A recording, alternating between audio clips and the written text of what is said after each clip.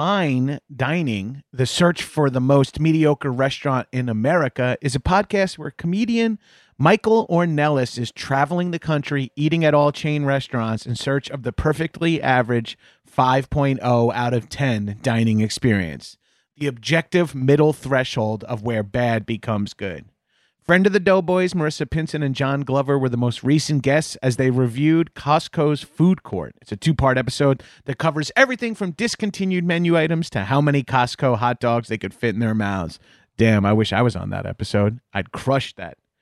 Head over to linktree.com/fine dining podcast, FINEDININGPODCAST, and click Bees Giveaway to enter a giveaway for an all expenses paid trip to your local Applebee's, the current frontrunner for the most mediocre restaurant in America at 5.02 out of 10 for you and up to 3 of your friends. And you can watch or listen to Fine Dining on your platform of choice while you're there. Enter by May 1st, and the winner will be announced on the May 8th episode. Disclaimer, $50 will be provided for transportation along with a $200 Applebee gift card. I love doing those fast read disclaimer things. Go give Fine Dining a listen. The search for the most mediocre restaurant in America. This is a HeadGum podcast.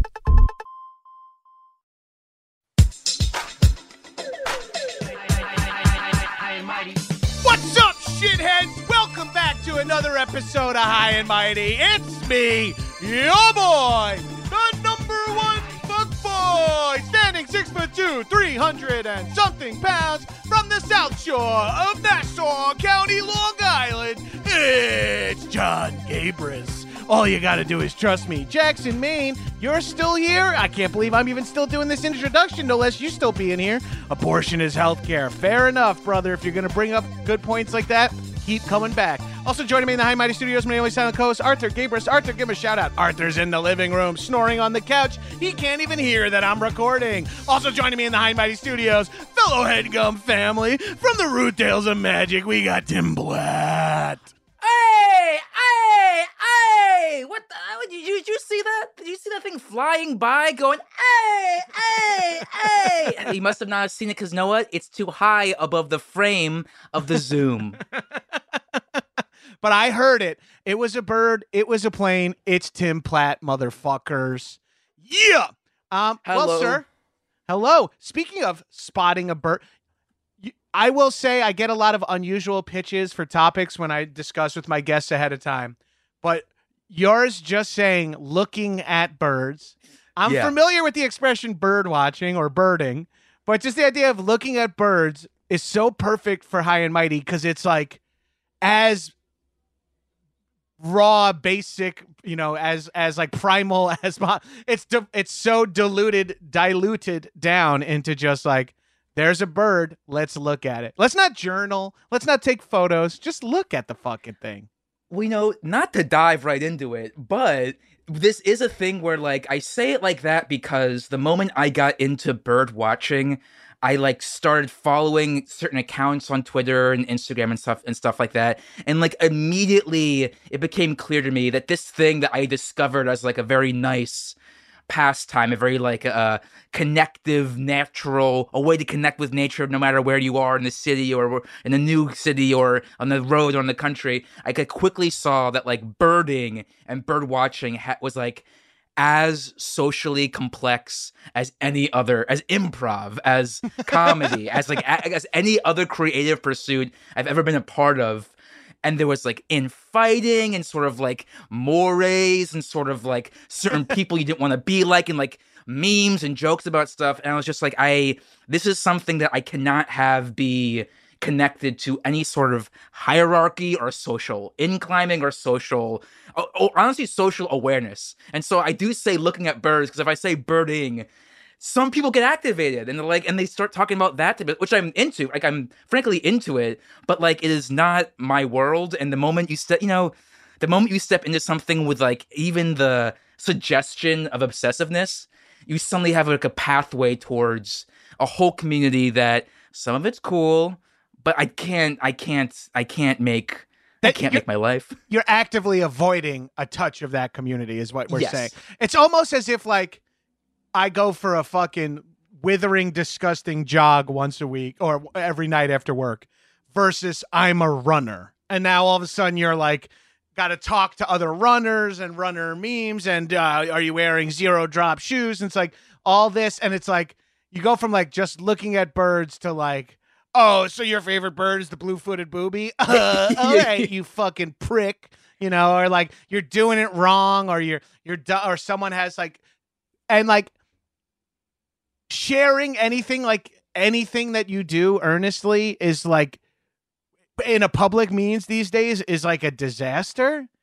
And so it's like keeping it something that is just for you is like a very it feels like cartoonishly powerful to not turn looking at birds into content, a podcast, its own Instagram, its TikTok, like to just do it for you feels like it feels like, oh, I'm just writing a novel that no one's gonna read. Like it feels like a huge thing these days to just keep something to yourself. Oh yeah. And like, you know, of course you step into it and you like any means to connect with people is cool, you know, and just to find a different way. And if someone's more, if someone else is into birding and talking about birds and looking about birds, I'm going to enjoy talking about it. But it's that one step farther where they're like, have you seen this? Did you go to this place? Do you know this thing? When like that one thing that clicks my head and I'm like, I was into this to connect with you. I was not into this to like start competing. I went to a Yankees game. I'm an Orioles fan. I had my Orioles hat. I went to the Orioles were playing the Yankees, and the guy next to me was like getting into fights all around. He was like really an aggressive dude. And he was like trying to get into fights with everyone. He turns to me, big Yankees fan, and he goes like, so why Orioles? And I go, that's where I grew up, and like, it's my home team. And he's like, okay, fair enough. I could tell I wasn't giving him enough of what he wanted. And then he went like, well, if you're an Orioles fan, then like, let me ask you this. If you're unbiased, let me ask you this. And he asked me some in the weeds thing about something the Yankees had done recently, some trade, some very in the weeds baseball thing. And I remember saying, man, I just don't know. I don't follow it like that. I just like going to the games. And I remember saying, I don't follow it like that. And he just gave up on me. I saw this guy was getting in fights with everyone. And I saw like he was trying to get a fight. And by saying, I don't follow it like that, he couldn't even, it was, I've never forgotten it. It was like, it was, well, there was some element of reading him to his core too. It is pretty sassy because it's like you're saying like that in a powerful way that makes him self-analyze of like, why am I asking this stranger about a trade? Like, what the fuck? I'm broken. And you bring up something slightly off topic, but something I think about a lot. The exciting thing about sports fandom is it's like the last bastion of like, well, go fuck yourself, okay? And like, and it's like still kind of positive. And there's something fun about that. And then there's just guys who ruin that vibe. Like, it's like, I would love to be at a Giants game and someone has a Raider, like whatever they're playing. Like that fun rivalry happens. And you're like, this is the last bastion of like, all right, asshole, this one's yours, And then people who just take that like one notch too far and you're like, God damn, like I don't need to get punched, but if I'm wearing a Yankees hat at an Orioles game, I hope people turn to me when the Orioles get a home run and give me the thumbs down, like that's like the fun. And then there's just a guy surprisingly enough, always a guy who just takes it a touch too far and is like, you're here you have anger that's displaced and put for some reason onto the pinstripes, bro. I went to a different Orioles game at Yankee Stadium, and I remember this one, and I was worried because it's the last time this guy got into it. I was like, what's going to happen? And all that happens is that like every sort of vendor I go to, they go like, all right, have a nice day. And then they see my hat and they go, actually, don't have a nice day. You know what I mean? Yeah, and that's perfect. And it was always like, it was a very like verbal, like, oh, hey, I hope you have a bad day. But have a good one. But it was like, it was like really every vendor I went to. And it was so, after that last experience, I was really expecting people to be more aggressive instead of this very like, hey man, fuck you. I hope you have a really bad time today. But see you later. Yeah, here's your nachos, sir. Yeah. Also, yeah.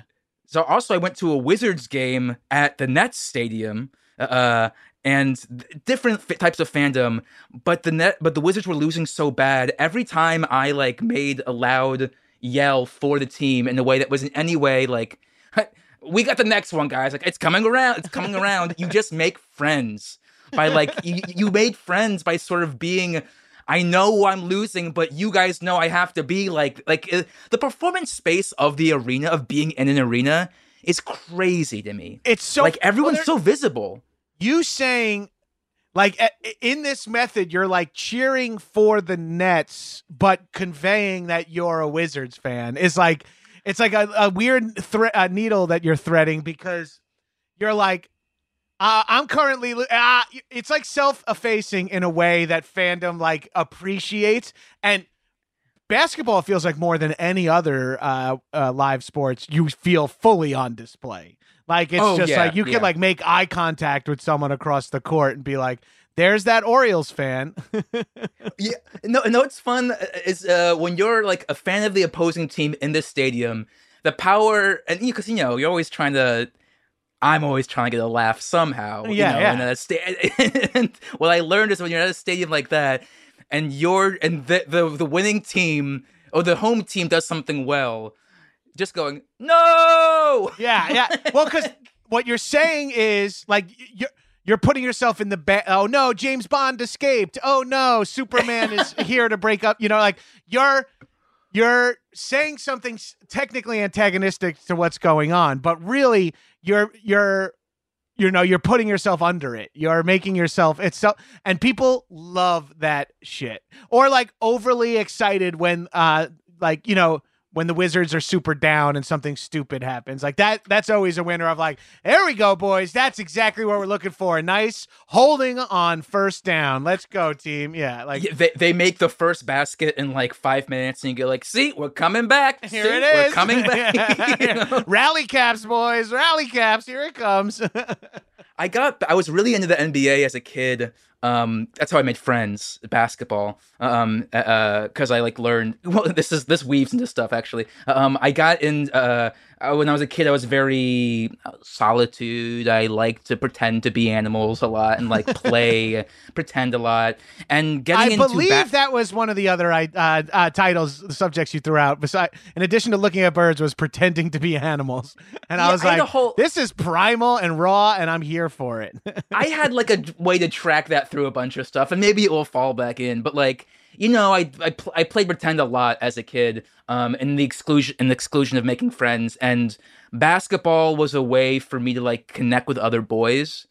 Basically, was like A, liking basketball, but then B, like, being on the court, figuring out that you could be a certain type just by your body type. You were I'm a forward or a center, and that's how I fit in with this group. It did like teach me social awareness. How do you fit in with a group of people? Like, I have my role here. Oh, I'm not a great scorer, but I can get a lot of rebounds. So that means I'm valued to this group of like 5 or 6 boys. It was like very important to me. Then like I got older and stopped caring and got back into the NBA during COVID because it was on. The bubble was on all the time.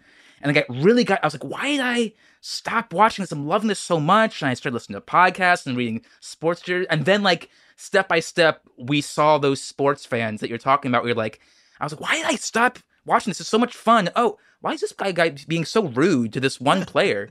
This guy's being really rude to that guy's being. There's a culture around people being really rude to Russell Westbrook. I don't. He seems nice. Like there's like. I felt so naive because I stepped back and being like, I can't believe I ever was turned astray. And I was like, I forgot some of the worst people in the world make this their entire emotional lives. God, I could write a fucking thesis on how other people, other fans of things ruin my things that I'm fans of, like improv, movies, comics, like all the shit that I loved. Just looking to my left and right and seeing the fans I'm amongst has like arguably, I'm like, I have a distinct memory. I host an action movie podcast. I'm a big movie fan. Go to the movies all the time. I live in LA. It's very movie bro haven. I was there seeing some movie with my buddy Ben Rogers. The Tenet trailer played. This is way back pre-pandemic, obviously. And the Tenet trailer played, and I just look at Raj and I'm like, oh, I'm stoked for this movie. But two guys in front of us turn and fucking high five and say like, fucking Nolan or something like that. And I looked at him. I'm like, that makes me just want to not see the movie, dude. And he's like, what's wrong with us? Also, that like they weren't even being like rude either. It was like, and that's when you start realizing, am I policing how other people are fans of things? Rude behavior is one thing, but I find myself getting caught up in like, we pump the brakes. This is like, you're too much of a fan. It's creeping me out. Yeah, it's hard because I feel like there's versions of being healthy about that and versions of letting it really affect enjoying something that you enjoy. And that's a hard line to cross. Like I remember I am and was a big X-Men fan. I was really into the comics and a lot of like the early comics, and I like got really obsessive about reading all the old stuff. Let me jam in real quick here because I too, and I think I learned everything I know about teams from like X-Men. And I think that's why I've gravitated towards sketch group, improv, D&D, even sports. Feels like, and like earlier when you were saying, oh, I'm a forward, I'm a center, I'll stand over here. I almost said that, and it makes you feel like the X-Man. You're like, I'm the big fat strong guy. I'm Colossus, so I have to play left guard. He's fast and agile, so he's Nightcrawler, the tailback. And like we work well together, but we each have our strengths and our weaknesses. And like that helped me like unpack social structure. So I just want to smash these two ideas together for you. Oh, I mean, that was true too. Oh, Nightcrawler, he's kind of a freak, but he's funny and nice and everyone likes him. So even though I'm kind of a freak, maybe everyone can like me if I'm a little fun. Like that was... Well, that was especially X-Men, because it is a gathering of freaks and you're like, I feel like a freak. Me and all my friends are freaks, but we have fun and shit together. That's so sick, you know? And it's like X-Men really spoke to me when I was young. And I'm like a white, straight, middle-class blue-collar kid from New York. I'm like, there's nothing on paper weird about me, but I was from an era where I was one of the weirdest kids in my school, being like as basic as I fucking am here. And X-Men spoke to me so much, so when you said that, it just triggered a whole shit ton of memories.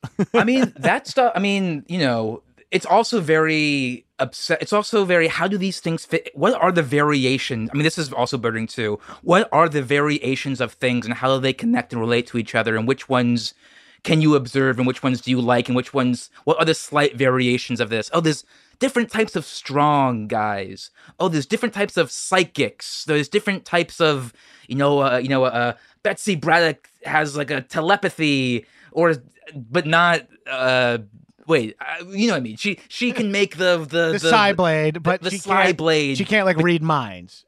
Yes, or something like that. You know, like there's all those different versions of it. Well, now we're touching on something else that maybe is not what you're talking about, but like I know you're a tabletopper as well, so like rules and like like not exactly rules, but world rules. Like X-Men, that shit worked on me so much. Of like, well.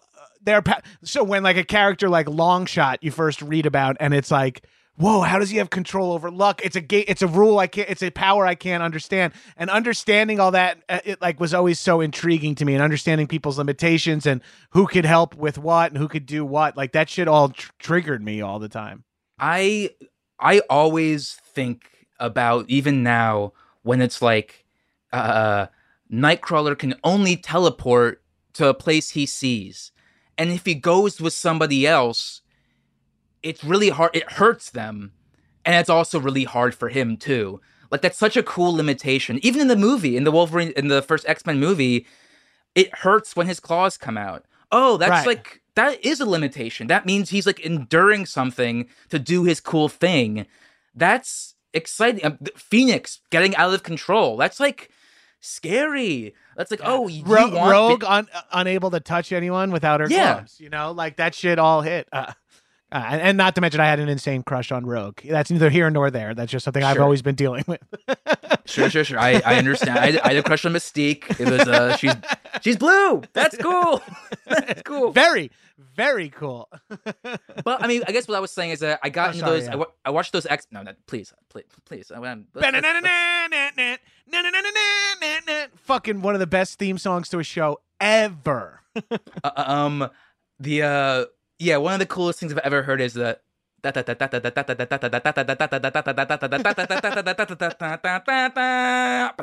very cool. So cool. But I got when the movies came out, loved the first X-Men, loved the second X-Men. The third one was like a miss for me. I think culturally is agreed to be a miss, but I'm not here to yuck anyone's yum if they liked it. Then the next one, I forget what it was. There was a next one that came out that I remember specifically being like, I think these movies aren't for me. Whereas, like, I think I care too much about these characters where I'm going into these movies and I'm getting mad. I'm getting mad because these characters aren't the way I see these characters. And it felt, I mean, I give myself credit for, in this instance, being, like, mature about it, where it's like, I can't go into these movies and get mad. That's not fair to me. That's not fair to the movie. That's not fair to people who like the movie. I think I just shouldn't watch the X-Men movies because I'm going to get mad in a way that, like, isn't actually about the art of it at all. Right, and now right. I feel a little more open to it now, but still with most comic book movies, I have a similar feeling of like, I'm going to enjoy it only to a certain point until it crosses my internal desires for these characters. And that's just not fair to anyone, you know? Right. Well, yeah, it is like, there is like an element of growing up in there where you're like, okay, they're not for me. And because I distinctly had a moment where I was like, if I told like 12-year-old Gabrus, there's 2 Star Wars movies and 2 Marvel movies coming out every year and you're grown up and you're annoyed by them, he'd be like, why? Like, they're your favorite thing. And I'd be like, I know, but it's not reaching the heights I want. And they're like, then why are you annoyed? Shouldn't you at least just be like quietly disappointed? And I'm like, oh yeah, that's probably the right thing, is to go in going, it's not the comics I grew up on, but it is cool to see Thor. Like, that should just be where my brain is at. But instead I'm like, this is the disassembling of the modern cinema. And I'm like, you know what? Just fucking drop it, man. Don't go, or go, like, just make the fucking choice. It's so easy. It's so easy to like police your own fandom, other people's fandom. Like, and then you're like, all I'm doing is guaranteeing that none of us are enjoying this. Like, and I'm making it worse on myself. I'm making my experience worse by these weird choices. So that's true, though I will also say that if you went to yourself as a kid and said, like, they're like, what are you talking about? Why? That's amazing. And you go like, yeah, but they did this thing with that character you like. I bet you would be like, well, they can't do that. Right. No, they kept on doing that. No, but they can't do that. You know, Right, like, exactly. But, you know, I do think that does connect to, like, gaming and D&D stuff, because I do feel like that is, because there is, like, a sort of pick-your-own version of how you want this stuff to be done, and now there's so much media where these different creators have picked their own versions of how they like stuff to be done, and that is refracted to audiences who participate in the thing themselves, where they pick their own version of how things are be done. I do think there is a version of people at least listening to gaming media that is a lot like sports fandom, where it is like, because it's very much like, you know, these people do, I mean, first there's equality. You want to see people do stuff well, and so your version, and when you see people doing well, like, well, these people are the best at this thing, or these people are the best at this thing, but you also want to see, like, oh, well, this is my favorite team because I like how they play with each other. This is my favorite era of the X-Men because of these characters and how they interact. And there's something like primally good about the way these characters, you know, this was a X-Men in the school for me is better than X-Men in space, because I think X-Men should always be in a school. So this one's in a school, so it's a better, like, right. And that, and the way that, but the way that becomes articulated in like social media, or just like how people talk about, you know, the versions of the games they like, the types of teams they like, the types of media that they like, it becomes very sports fandom, where it's like, these are my guys, or these are my people, you know, these are my, this is my team. Right. And they're like, well, what about when your team did this? Like, yeah, but that was only one time the team did this, and they actually got better by doing the team. You know, it's like there is a sort of sports athletic team fandom in that same way, because, I mean, you can be a fan of a sport and participate in the sport too. You can be a fan of these games and participate in the games yourself. Well, there's also even less, because of the subjectivity of the kind of stuff we're talking about now. It's even like the barrier between the guy screaming, fucking play some defense at a basketball. He can't join the NBA. He can go play with the basketball with his friends, but with like tabletop gaming fandom or any of that, like, you almost can do that. Oh, yeah. You definitely and you're like, why aren't you dual wielding as a ranger? And it's like, well, I should just dual wield as a ranger. Or it should be, hey, if I want to tune in to these these people playing tabletop. Maybe I should just be okay with whatever they choose to wield. I'll root for them to win and have fun and all that, but I don't really have I shouldn't have that level of stakes. I shouldn't I shouldn't let it negatively affect my enjoyment.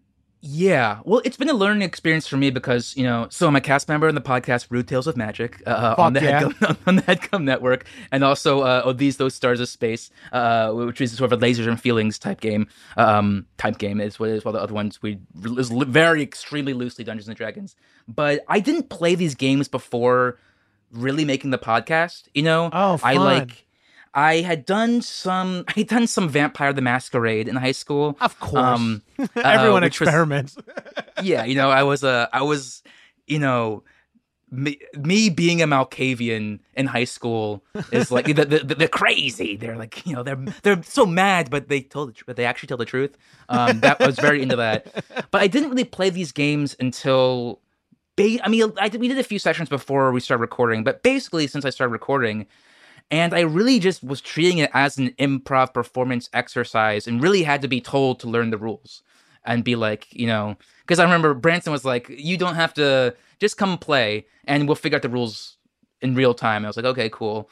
And then eventually it's like, you gotta learn the rules, man. You're like, it's taking too much editing. Like, you have to learn the rules. It's like, all right, fine, I'll learn the rules. Imagine getting past the ball in basketball and being like, all right, so what am I allowed to do with this here? And it's like, all right, man, we love having you here, but you got to learn dribbling and you got to learn. Yes, basically, which is like, I can't apologize for it. It's like what I'm into for this. So it's like, that's I'm into role play. I'm into acting. I'm into improv. I'm into loosely fantasy. And so learning about the rules and then realizing how much that mattered to different people was a real learning curve for me. Because I was like, I didn't care. I just wanted to play pretend. If we took out the roles and just like, we're doing a bat, that was, that's what I would be there for. Right. And Yeah. as time has gone by, I've really learned to like, how exciting this is, what this means for storytelling, what this means for group think and like group dynamics. I've been won over by what that means. And for people who come from a different perspective than I do, where like those rules and those mechanisms, and even like the sort of the pastiche of the fantasy genre creates such a more open and like heartfelt improvisation that can happen in like a long form for many people because of those of like, just that narrowing process, like you can trust on these things to sort of get through it.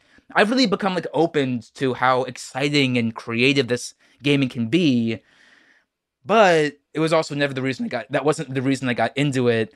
And I still struggle when I'm participating in like conversations about macro gaming stuff to be like, well, I don't know. I have a different kind of an investment, which is That's interesting because I was talking about something about this recently. We're talking about the rules, and there's something about the rules that are freeing for some people and seemingly limiting for other people. Like where they're like, and it's like, if you like, we had like extended conversation about it. It's like, well, if there are rules to life, and it's like, no, there's not. You can literally do whatever you want. It's like you could, but then you would have like people around you would have less fun. So Matt, carry that over to D&D. And then the main thing someone one time said is like, yes, without rails, you can go anywhere, but with rails, you can go pretty fast, safely in one direction. And you're like, oh yeah, that kind of helps. Like giving it rails gives it like a narrative, or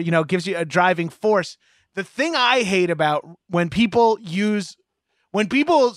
entire enjoyment of the game, no matter what the game is now, but I'm still talking tabletop, but you could blow this out to RPGs, board games, anything. When people use the rules and like loophole the rules and harness the rules to like break the game in a way that's positively breaking the game for them to win or whatever. You know what I mean? Like, yeah. Like, just like used to play Diablo with my friend JP, and we always joked he like broke every game we played. We were diehard Star Wars customizable card game kids. Like we were obsessed with that game. And my buddy JP just made a Dagobah deck that was the least fun way to play, but would always practically win. And it was like, he's like, this rules. And I'm like, this is so unfun, dude. And he's like, no, this is how you play the game. It's within the rules. And I'm like, okay, now we need to start talking about like the spirit of the rules and the spirit of the game. But then there are other people who are like, fuck it, da da da. And you're like, I grew up loving the rules because I love the world. I love knowing, like, I love hearing, like, oh shit, kobolds, those are only D4 hit points. We should be Gucci, you know? Like, I like knowing stuff like that. But now when I play, I'm purely coming at it like I exclusively when I play now. Also, it's like recorded for entertainment purposes. Yeah. So now I'm like, all right, you're not going to catch me really digging in on the rules here. You're going to catch me going, let's keep it entertaining, folks. We're making a product. We're making a show. And then I'll play, but then I'm going to mostly be thinking about that. I'm going to be making choices that I think are funny rather than like, we need to rescue this princess. That is going to be so not as paramount as it used to be for me now that we're recording and putting it out for entertainment purposes. Yeah, and like, you know, and I will say we've all been thrilled by the moment when someone's like, okay, well, this happens to you. And then someone's like, but wait, actually, I do have this thing. And you did say that this thing does this thing before. And they're like, right. Okay, it did, but in this situation, everyone's like, well, I know, but you did say, okay, sure. Okay, well, that's sort of like... actually, dodge does get added to breath weapon. And you're like, oh, okay, that's actually pretty fucking cool or whatever. You know, like you find that thing where you're like... Or someone, especially if someone else brings it up. Hey, Tim, don't you have the necklace of Blink or whatever? Maybe now would be a time to you have to charge a day or whatever. And you're like, yes, that would be perfect. It is. I mean, I guess it's like what is fun is a status negotiation. What is fun is a status swap. You know, and so if rules can help with that in a way that is dramatic, then it's fun, you know, where it's like, here's what's happening. Actually, my friend, it's not happening because this thing that I have that you know about is something that I'm using right now. But I was in control and now you're in control. What? Like, I mean, I love a status switch. That's like the best part about improv is playing with status, I think, you know? But it is true. I feel like, you know, when I started doing improv, I was really resentful of rules. I don't think I was a great improv student, even though I think I was good at improv. I think I'll say it. Anyone who knew me at the time can tell me if I'm wrong. But like, wow, I'm getting tons of messages right now. People disagree. They said you were all. No, I'm sorry. This is a live Twitch. I should have told you that. Yeah, but that's actually cool because I've always liked lists of my foes. And so now right. Now we've got a screenshot of everyone I have to hunt down one by one. But like, I really resented it. I really resented the idea that I had to do things a certain way. I really resented if a teacher told me why something I did was wrong and didn't feel wrong. You know, like right. You know, and in retrospect, I think I can give myself the grace of being like, you know, there's a healthy amount of you can't tell me what to do if I feel inspiration that I think is artistic. Hold on to forever, yeah. Yeah, you know, and I think that some of the best stuff that I make now is because of a bit of that impulse, you know? Conversely, I think some of the stuff that I lament about myself now is because I couldn't just like take a note and be like, well, maybe just bow to this thing for a little while and maybe take your ego out of what this thing is. And like, if you follow these rules, you don't know what is going to happen to you as a creator, as a person, as a skill, right. As a character.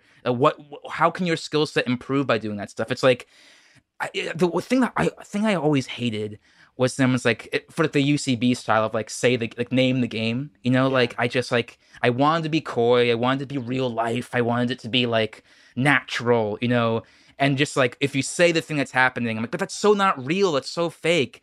And then to slowly realize that by saying the thing, the audience got with you. Right. Like maybe even your scene partner who wasn't fully aware either. Yeah. Yeah. And like that wins you. I'm like, oh, well, that really helps. It makes the scene funnier or the reactions are more what you're looking for. And you're like, oh shit, I didn't need it. Dude, you're touching on a lot of stuff that means a lot to me. Longtime improv student and teacher here. And I always like I was not a good student at all, but I was still always afraid to get in trouble. So I always pushed the limits of what I could do in the pre-improv. But then even once I got to improv, I'm like, well, here are the rules, but how can I do everything I want to do and play by the rules? And that gave me like a special power, I think, a little bit, where I was like, okay, I have to yes hand. Okay, we should be peas in a pod here. I should be the voice of reason here. And like, but how can I maximize my enjoyment out of? And then I remember later on in classes just having like a grown up moment where I said to myself, I paid for this class. Like I'm taking a class. Like, and I maybe disagree with what I'm being taught, but I am choosing to be here. I don't have to be here. I could go anywhere else and not yes and.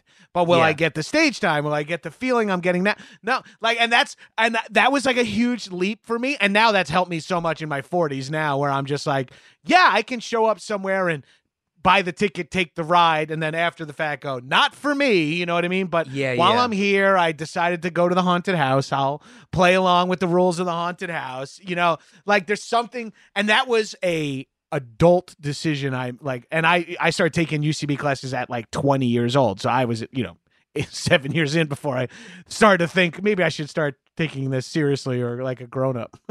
Well, but it seems like just by it seems like you did take the challenge. You're like, I am taking the challenge of what they're telling me, and I'm going to treat it very seriously. I'm going to find a way to express myself through it. I think that's the healthiest way to do it. Right.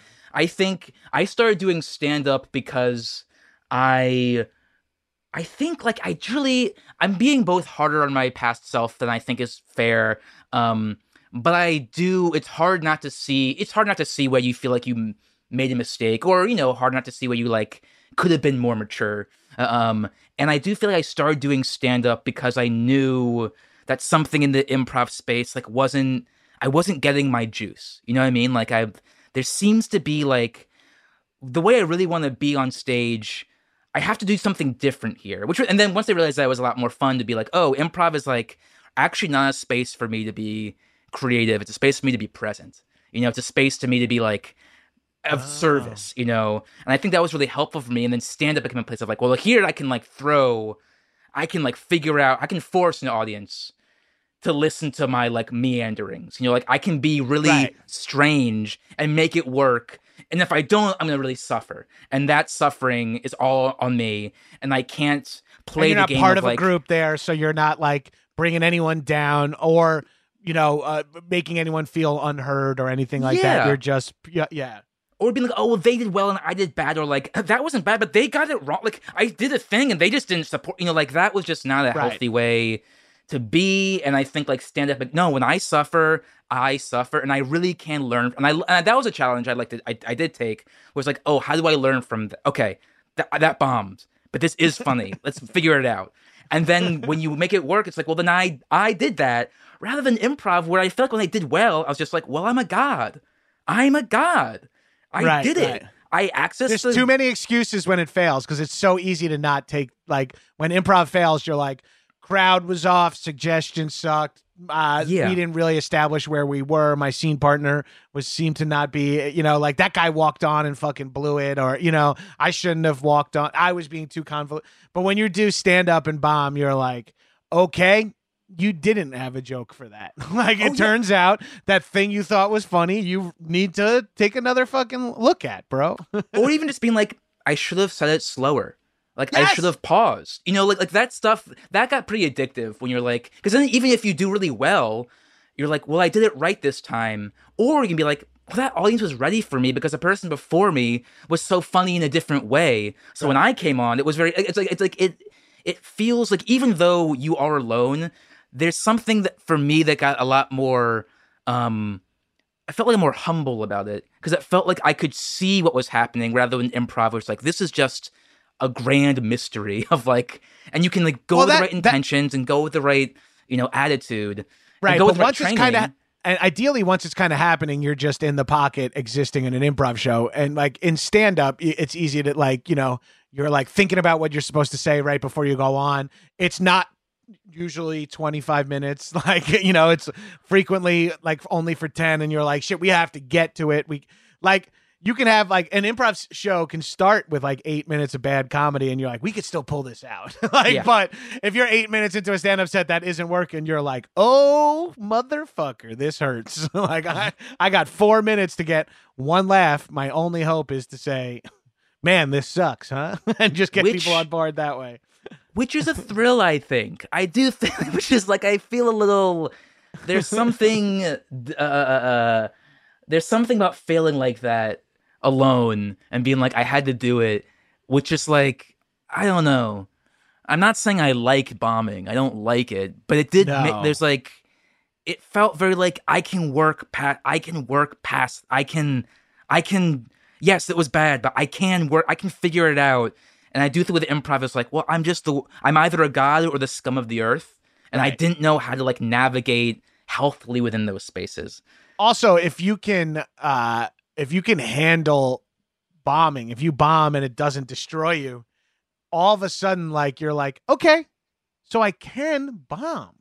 Oh, like, and that feels like that's weirdly freeing too. Cause then you're like, well, I'll try this. What if I bomb? Hey, you've bombed. You're alive. It didn't fucking like no one even brought it up. Like, you know what I mean? Like you never heard about it again except for your own head. And like, that's a victory in and of itself too, with like, once you can bomb and know that there is another day of comedy on the other side, all of a sudden you're like, okay, it's not the end of my world bombing, you know?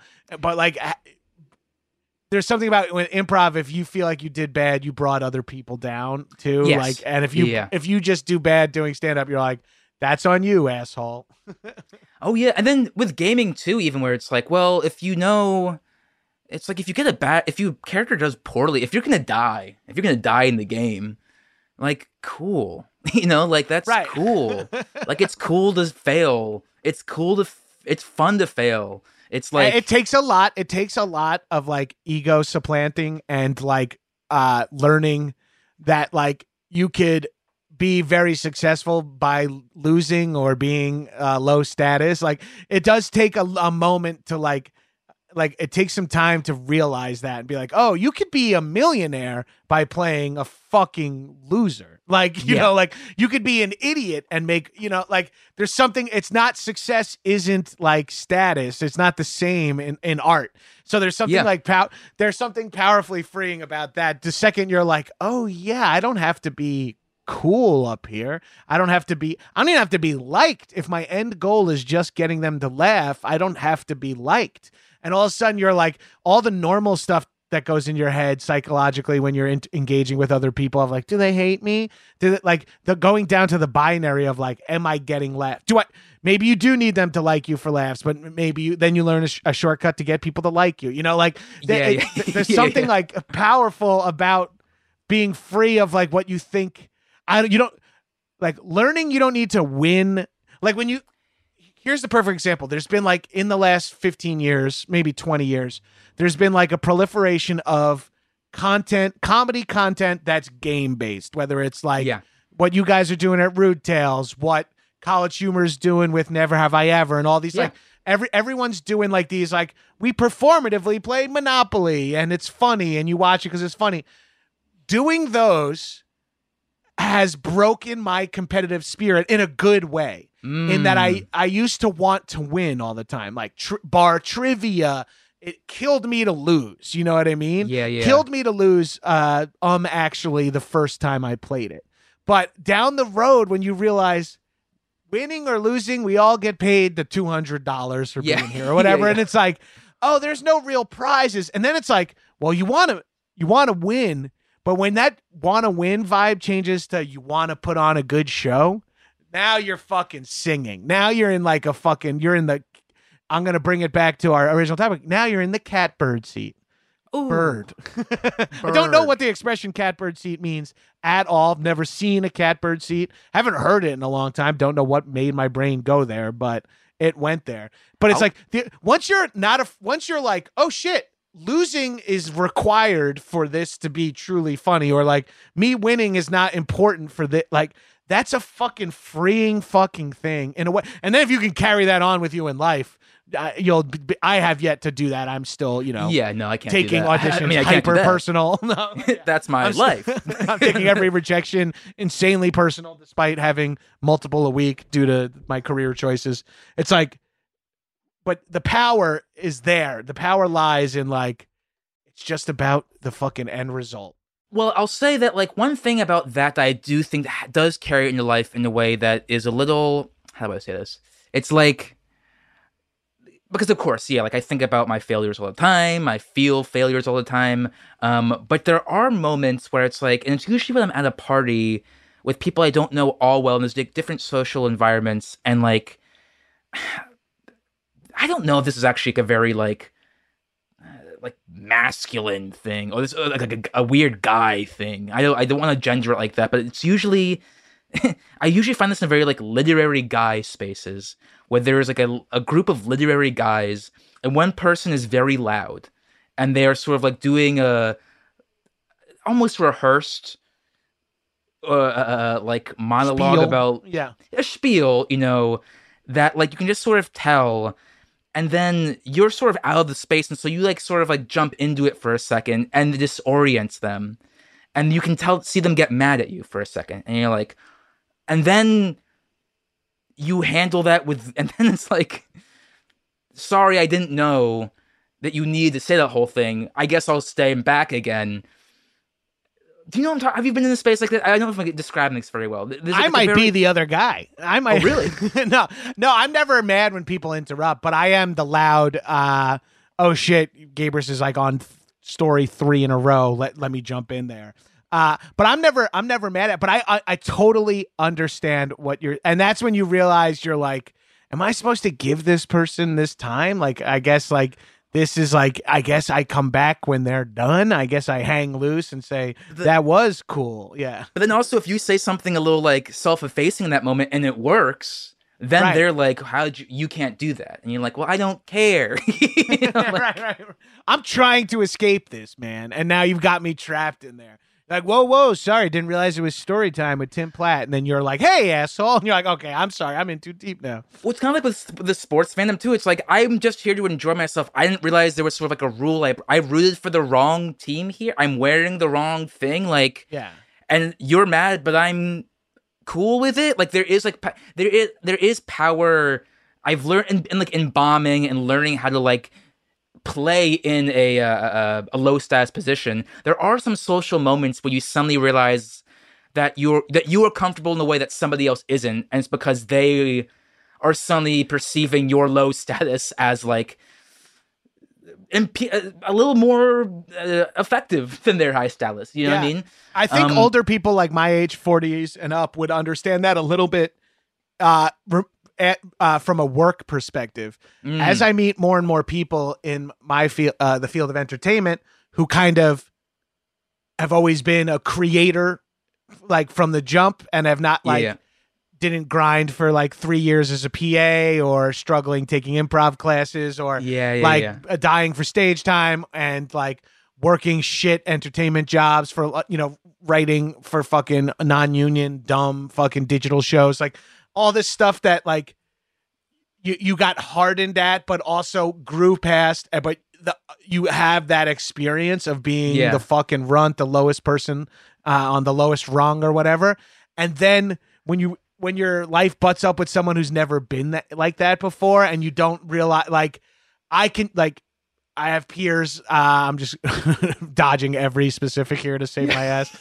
I have peers that are just like, they've been successful from the jump, more or less, some variation of that, or never really had to struggle due to some head start they had in life. And like watching them like engage with the world versus me engage with the world, I'm like, oh, you've never had to just shut the fuck up. Like, you've never had to just be like, well, I guess we'll just eke past this and get out of here. Like, and seeing that, and I think there's a little bit like, being low status and even performatively for comedy will help you in life in a situation where you're like, well, I'm going to get out of this coffee shop interaction that is too aggressive for me by playing low status, because high status will activate this person I'm engaged with that I'm trying to get the fuck away from. And all of a sudden I'm a piece of shit and I'm out of here. And they're like, whoa, and like, and just being able to do that. And then I just have friends, and my wife has friends that just are incapable of being like,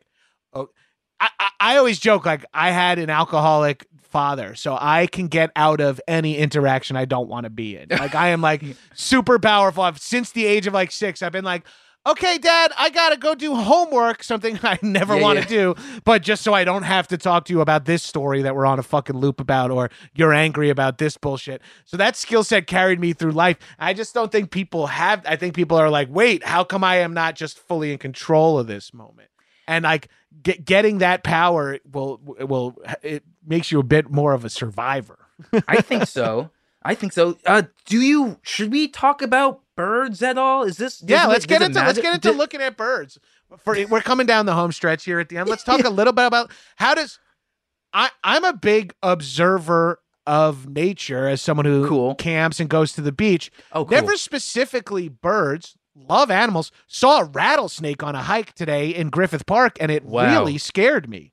One of my favorite snakes. Yeah. Top 5 for sure. Oh, yeah, definitely top 5. I mean, I got into it. I was always very big into nature. I was very into lizards and reptiles and stuff like that when I was a kid. I wasn't super into birds in that way. But then I went on tour with a children's play with Branson Reese and Katie Skelton and Rachel Winitsky. We were doing it for the Story Pirates.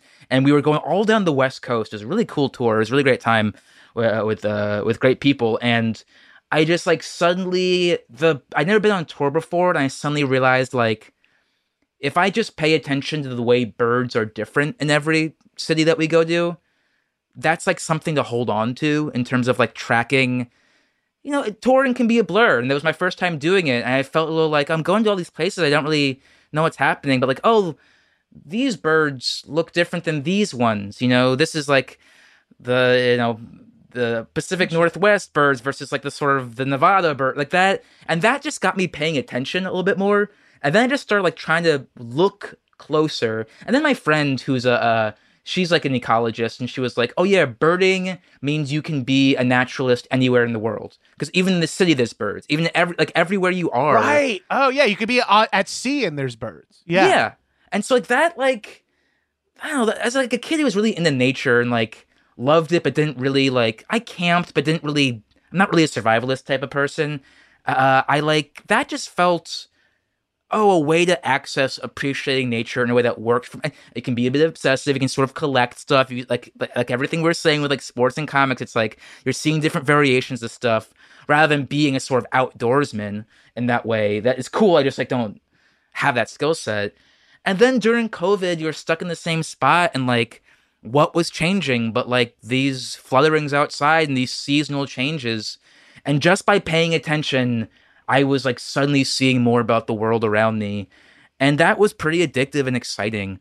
And like so I got, binoculars, and now I go out birding when I can in the morning, or when I go on vacation or go to a new spot, I'll bring my binoculars and try to find a space to go out into a natural spot just to see what's around. And it's just become very like obsessive a little bit, but it's also like very like soothing. It's like my way of being out. I mean, I go for runs. I like runs, but like it's sort of like a way to be outside and not be plugged in and still be sort of very connected. And like a reason, right. And there's like a reason, Yeah, it's very. As I get older, and the pandemic really spoke to me on this. It's like finding a thing that brings you outdoors in life, especially. I mean, I'm sure there are people listening who like work outdoors for a living and are like, fuck you, man. But for a lot of us who are trapped at computers or on Zooms or at shows at night, like it's easy, like, and living in the city, it's like easy to be like, oh, I'm like only outside when I'm walking to the subway or something. I'm like, I'm only waiting till March to like drink a beer al fresco, and that counts as being outdoors or whatever. Yeah. And then you're like, oh shit, no, I need like, there's a power in it. And I found it in the pandemic because I needed to get out of my apartment. My wife was on Zooms all the time. Things were a little limited for me, so I needed to get the fuck out frequently. So I started walking all the time. My friends were camping. I'm like, oh, I'll try camping. That became very exciting for me. Cool. And then it's like, whatever brings you outside. Is it surfing? Is it walking? Is it birding? Is it skateboarding? Is it fucking, I like to go, like the thing I got into in the pandemic was walking to all my errands. Be like, I have to go to CVS. Okay, well, this is going to take me 3.5 hours because I'm going to go to the far one and do this. And it's like, whatever it takes, it's the dose, the prescription of getting outdoors. When people say shit like touch grass, I know that's become like sort of like a shorthand meme kind of thing, but that shit is real. That shit is real. See grass, look at trees, see animals, see, like, we have such an insane ecosystem. No, even if you live in like a dense urban area, you've got fucking birds, you've got pigeons, you've got rodents, you've got bugs. Like, it's fucking wild out there. And there's knowledge that comes from that that's pretty fun. Like, I remember in high school, my friend worked at like a tubing spot on the Shenandoah River, and and people got drunk. It was a very party job. But he learned so much about just like rivers, like, oh, these rivulets, or the way rivers moved. He like suddenly learned a lot about, but like, oh, this is this type of flow and this type of. I don't know the words. Like, I don't know the words, Well, it's not your knowledge, it's his, but that's fucking exciting. Yeah. The way water moved in these different specific ways, which is the way I didn't understand. And I remember always being like so envious of knowledge like that, or people who like can look at trees and know the exact type of stuff. Like, I don't, or know the right flowers or things like that. Like, that type of knowledge is like, I just never, for somebody who loves nature, I never like had a practical way to build that stuff out except reading animal books, like reading zoo books. And like, you can know different versions of tigers that live around the world, but that's like literary knowledge. That's not sort of like being outdoors knowledge, like that's collector knowledge. Like, you can learn different type of animals from zoo books and see, but not really experience them as a part of the natural world. You treat them as, as collector's items, And being in the birds, like, no, I see this bird this type of year. I only see this bird this type of year. Wait, the pigeon flies like that? It's actually cool how pigeons fly. I'm noticing that pigeons fly in a way that I think is cool just by paying attention to pigeons. Oh, that's that same bird, but that's a younger version of the bird. You can tell because of how their feathers have grown in. Like, that stuff suddenly feels like, and then you get to the point where it's like, oh, a bird flies by, and your friend's like, what's that? Oh, that was just a starling. How'd you tell? Oh, no, it's the shape. Like, that stuff feels like, I always wanted to be like a wild animal. I always wanted to be a wild animal. And this is the closest I've ever gotten in terms of like really understanding. Well, it makes you feel like you're now an animal part of the ecosystem. Like, yes. It's not predatory or prey that you're not like survival, like, whoa, I need to learn what the starlings are because they'll kill me. And you're not like, I need to learn what the starlings are because those are the edible ones.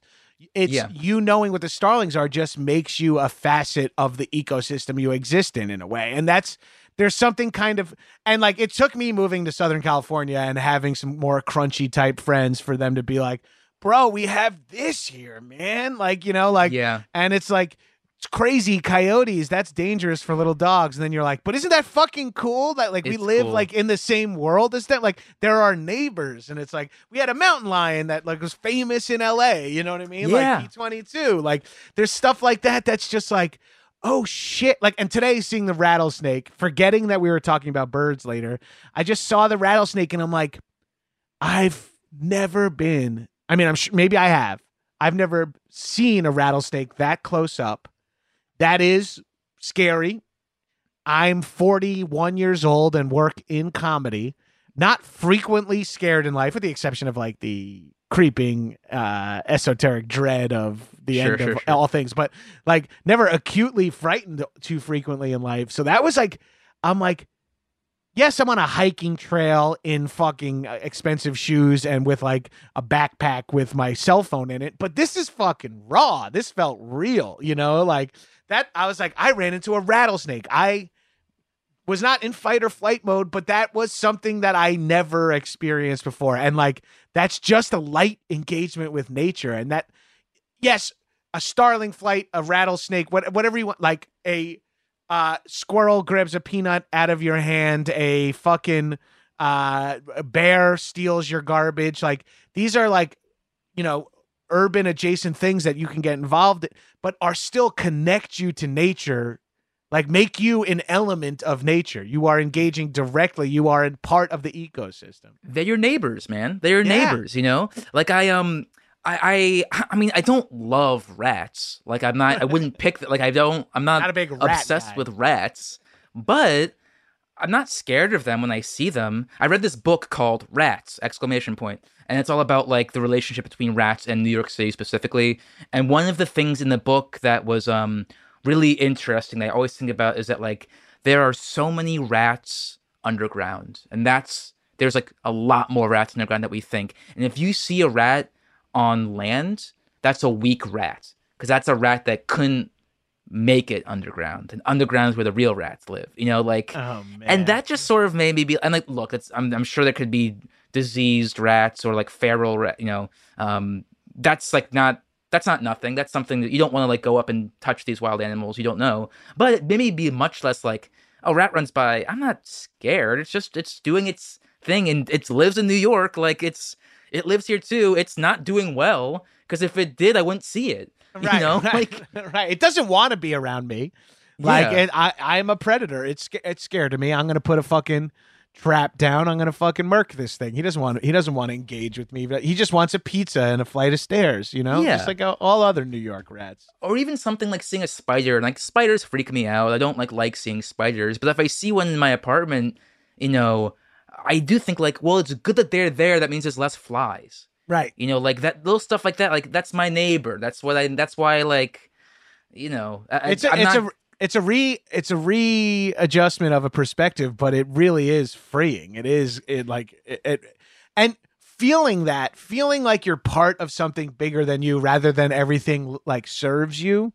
Like there's something like when you see the starling and you're like, me and this starling near this fire escape or whatever, and then you're like, yes, I am wildly more advanced species, but zoom out another fucking a mile and me and the starling are the same fucking dot in a falcon's eye. You know what I mean? Like zoom, like whatever spiritual, like we're just two beings. I can read and write and the starling can't, but we are just passing each other. Why am I better than that we're all, and then not to be the fucking, go for it. SoCal libtard freak here, but like that appreciation of birds all of a sudden makes you appreciate Earth, makes you go like, what are we fucking doing here, man? Like the poor starlings.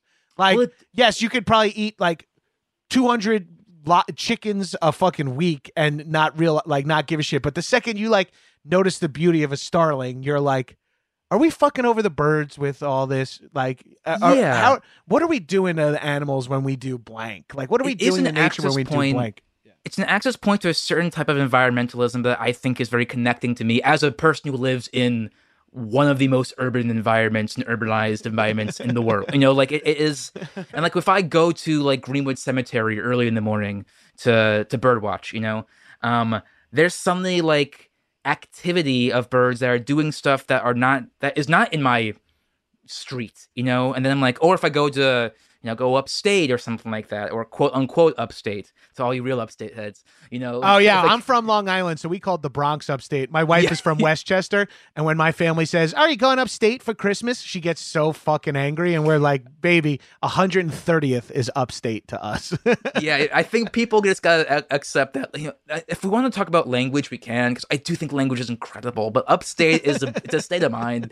But like going up there and suddenly seeing how birds interact in those wooded areas, that's also very healing because you can sort of see it in a way, and the way you see them connect with each other or fly past each other or like interact with their space, it just suddenly, it's very humbling. I feel very like sort of at peace. I feel very like connected. I feel like very lucky to be able to see it because I feel like I don't see it so often, and like it does like clue me in that like there is stuff everywhere that isn't about my life.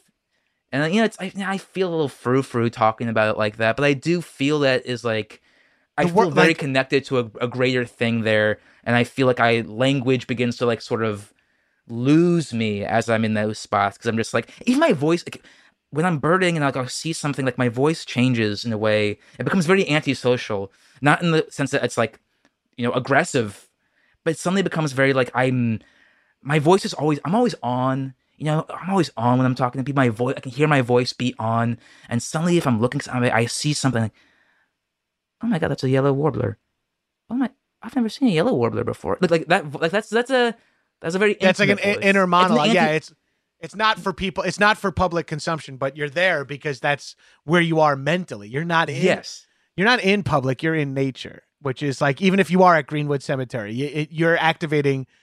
It's something happened to me not too long ago. Someone said, well, are you like an outdoorsy guy? And I was like, this was before I started getting into camping, and I'm into car camping, once every 2 months. So I'm not even Sure. like that outdoorsy.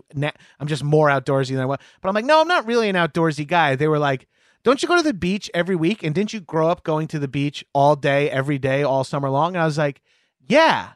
And they were like, the beach is, and I had never felt the beach as nature to me, because I worked at I was a surfer. I worked as a lifeguard at the beach. We partied at the beach on days off, and the beach was like a family destination. And it was always like, and then I was like, I never saw the beach as nature. But when then someone was like, it's fucking nature, man.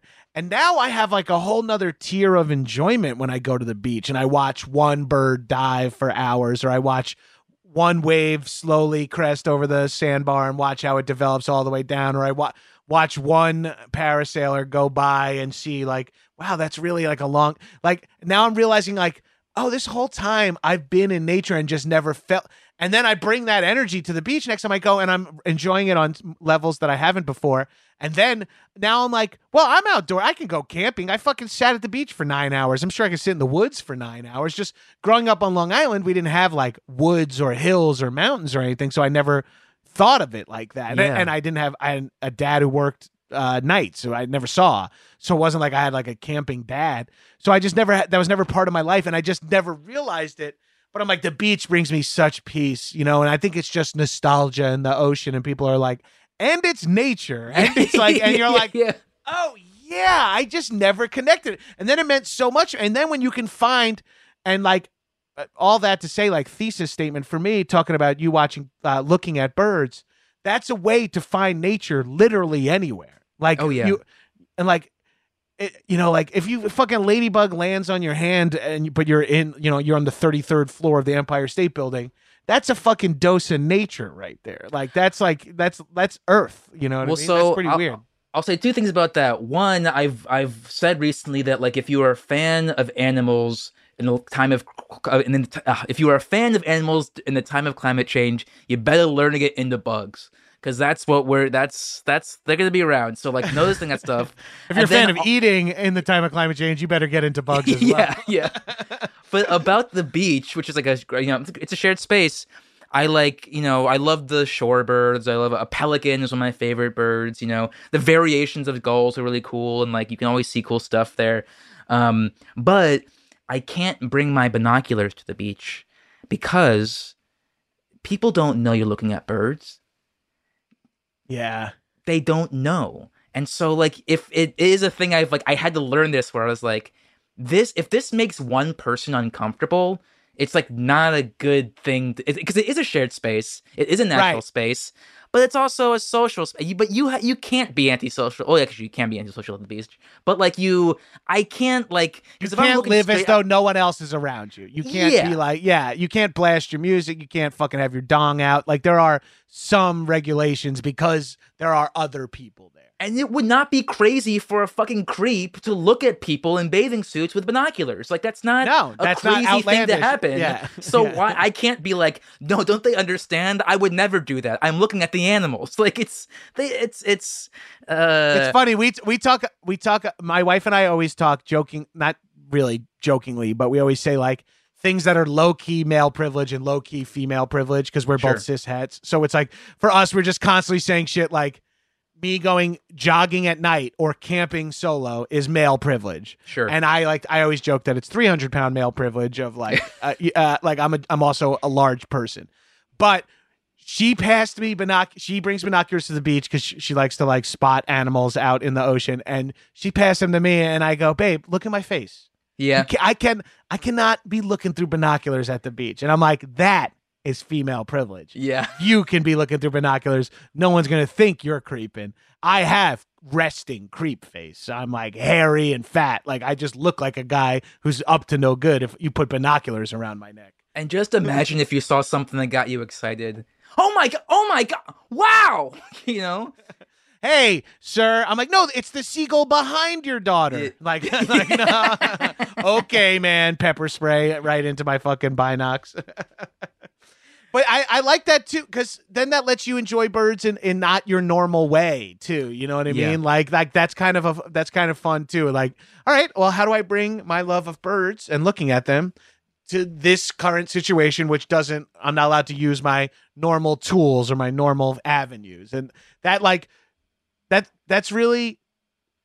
I have an appreciation. I'm like retroactively having an appreciation for things. Like I didn't realize what I was doing was like so enjoyable. You know what I mean? Like I'm retroactively getting more enjoyment out of like, yeah, remember that time you fucking smoked a doob and like watched a pelican dive for like 2 hours? And I was like, that, you know, that seemed like a waste of time at the time, but now it feels like beauty that I'm so happy I got to see it. Yeah. This is exactly why I said looking at birds, not bird watching, because bird watching and birding are like a thing, you know? Right. Like that's taking your binoculars and going to spots and like trying to see things and recording what you see or being involved in like a greater, almost like scientific or like categorization process, which I think is cool and I think is awesome, and like I like it. That's why I do it. But I'm also about just like seeing it, like what's by you, what's in your path, what can you look at when you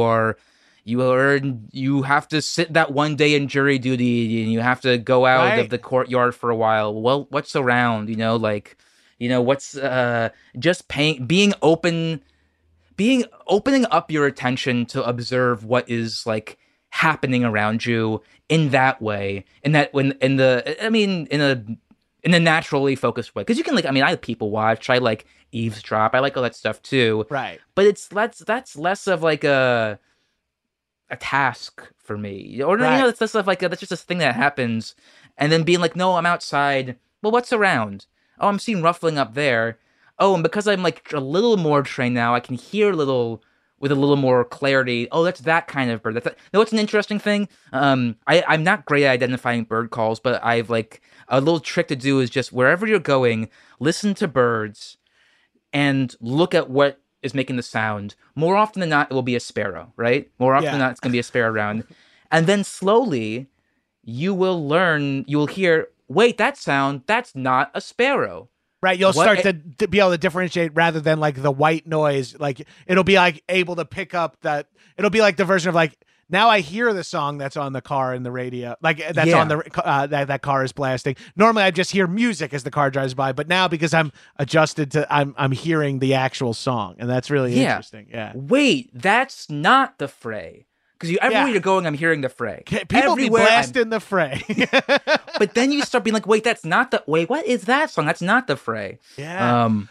That's also something we're not saying, and I don't think we're like dancing around it, but like unsaid is like looking at birds.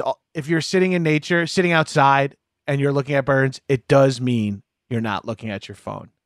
And and like for me, that's like a big victory. Part of the main reason I go to the beach is because it is the one place that when I have my phone in my hand and I'm looking at it, I go, "The fuck are you doing looking at your phone? You're at the beach." Yeah. Like I won't do that. I'll look at my phone at fucking concerts. You know what I mean? I'm like, "What the fuck am I doing on my phone right now? I paid to be here." And it's like that energy of like, all right, I'm gonna. Like when you were saying, like waiting at jury duty, or like sitting outside on a bench waiting for a friend to get out, you know, or you're like waiting for. And you're just the fact that you don't take your phone out and scroll, and you just stop and look up at the fucking sparrow or the jay or whatever. Like that shit is that's rich. That's like that shit that's like psychologically good for you.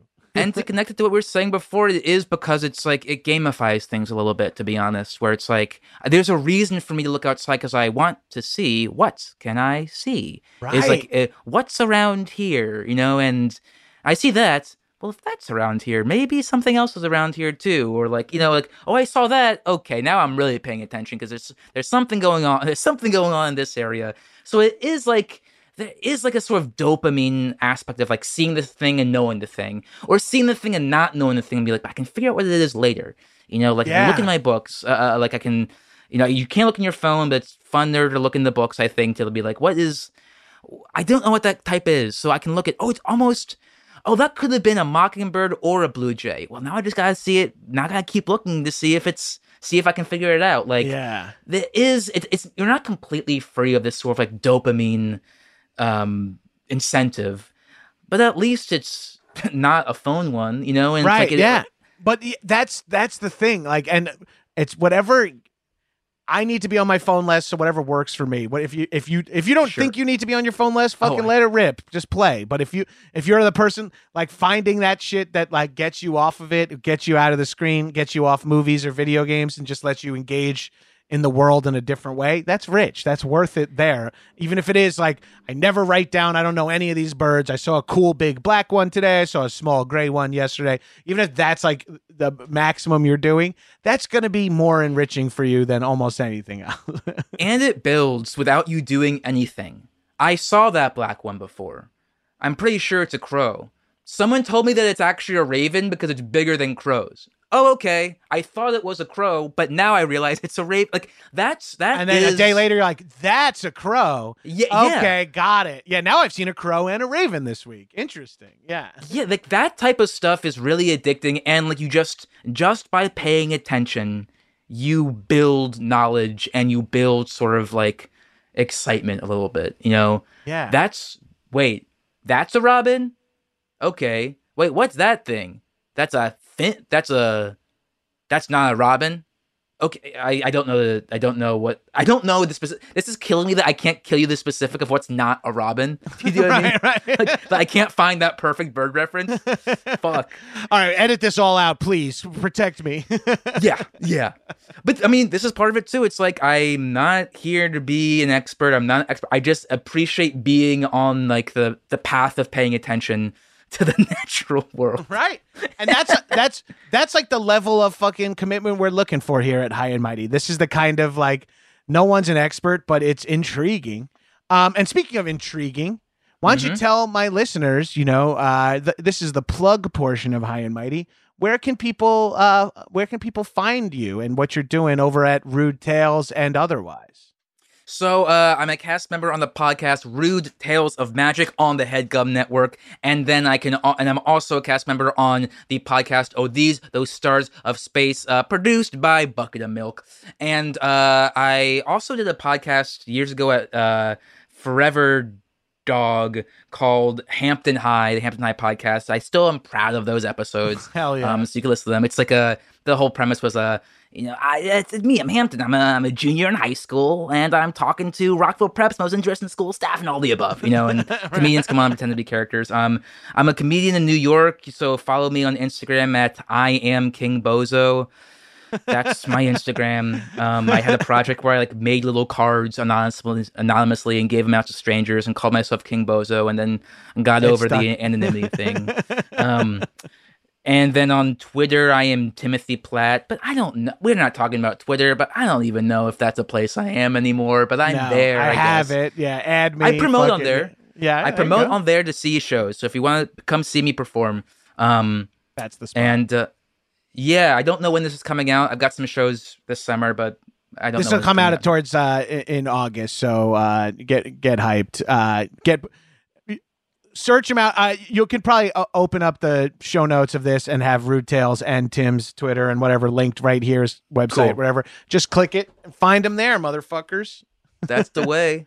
Cool. Tim, thank you so much for coming on. I appreciated this conversation. Thank you. I enjoyed myself. I have a squirrel that comes to my office window that I can look at. Now I'm going to start trying to keep an eye out for some birds as well. I'm going to open up my my Beauty and the Beast lifestyle here and meet more animals in my neighborhood. I recommend buying a cheap pair of binoculars and just put it in a spot in a window that you do tend to see stuff, and just like get in the habit of trying it out. It'll open up since you mentioned Beauty and the Beast, it will open up a whole new world. which I recognize is a Aladdin different song. movie. Yeah. No, but so But I'm still circling. I'm close. Okay. Yeah. Wait, I'm cut from the improv team? Fuck. Okay. See you later. I just do think that is funny. Since you mentioned Beauty and the Beast, there's a whole new. I'd like to take you for a magic carpet ride. Okay. I mean, I get it. Yeah. Listeners, I have Action Boys, my other podcast. Check me out there, actionboys.biz, and 101 Places to Party Before You Die. Now on Max, still on Max? ? Who knows? We're recording a lot of High and Mighties in advance, so maybe the website has crumbled, or at least they found out we're a tax break to destroy us. So we'll find out soon enough. Bye, shitheads. High and Mighty.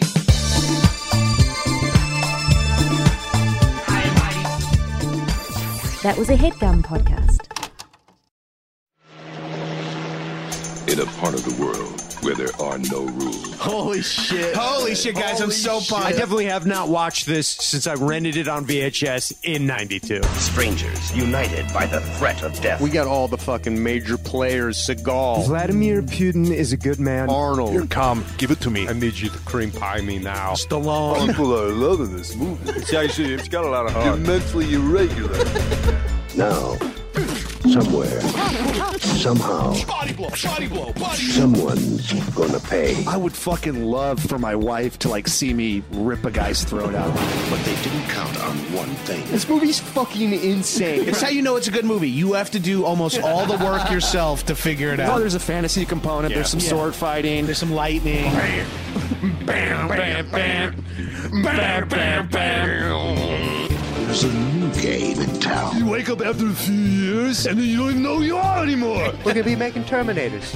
We're gonna make a really great deal with the Xenomorphs. What? I don't hate him, but I've been in a room. Yes, I understand. This is now the 20th ending of the movie. I am dark. I'm your dad. Action boys. Boys will be boys. Subscribe here for bonus content and more free stuff from behind the paywall. To get new episodes, become a patron at actionboys.biz. Do it! Do it! Come on! Do it now!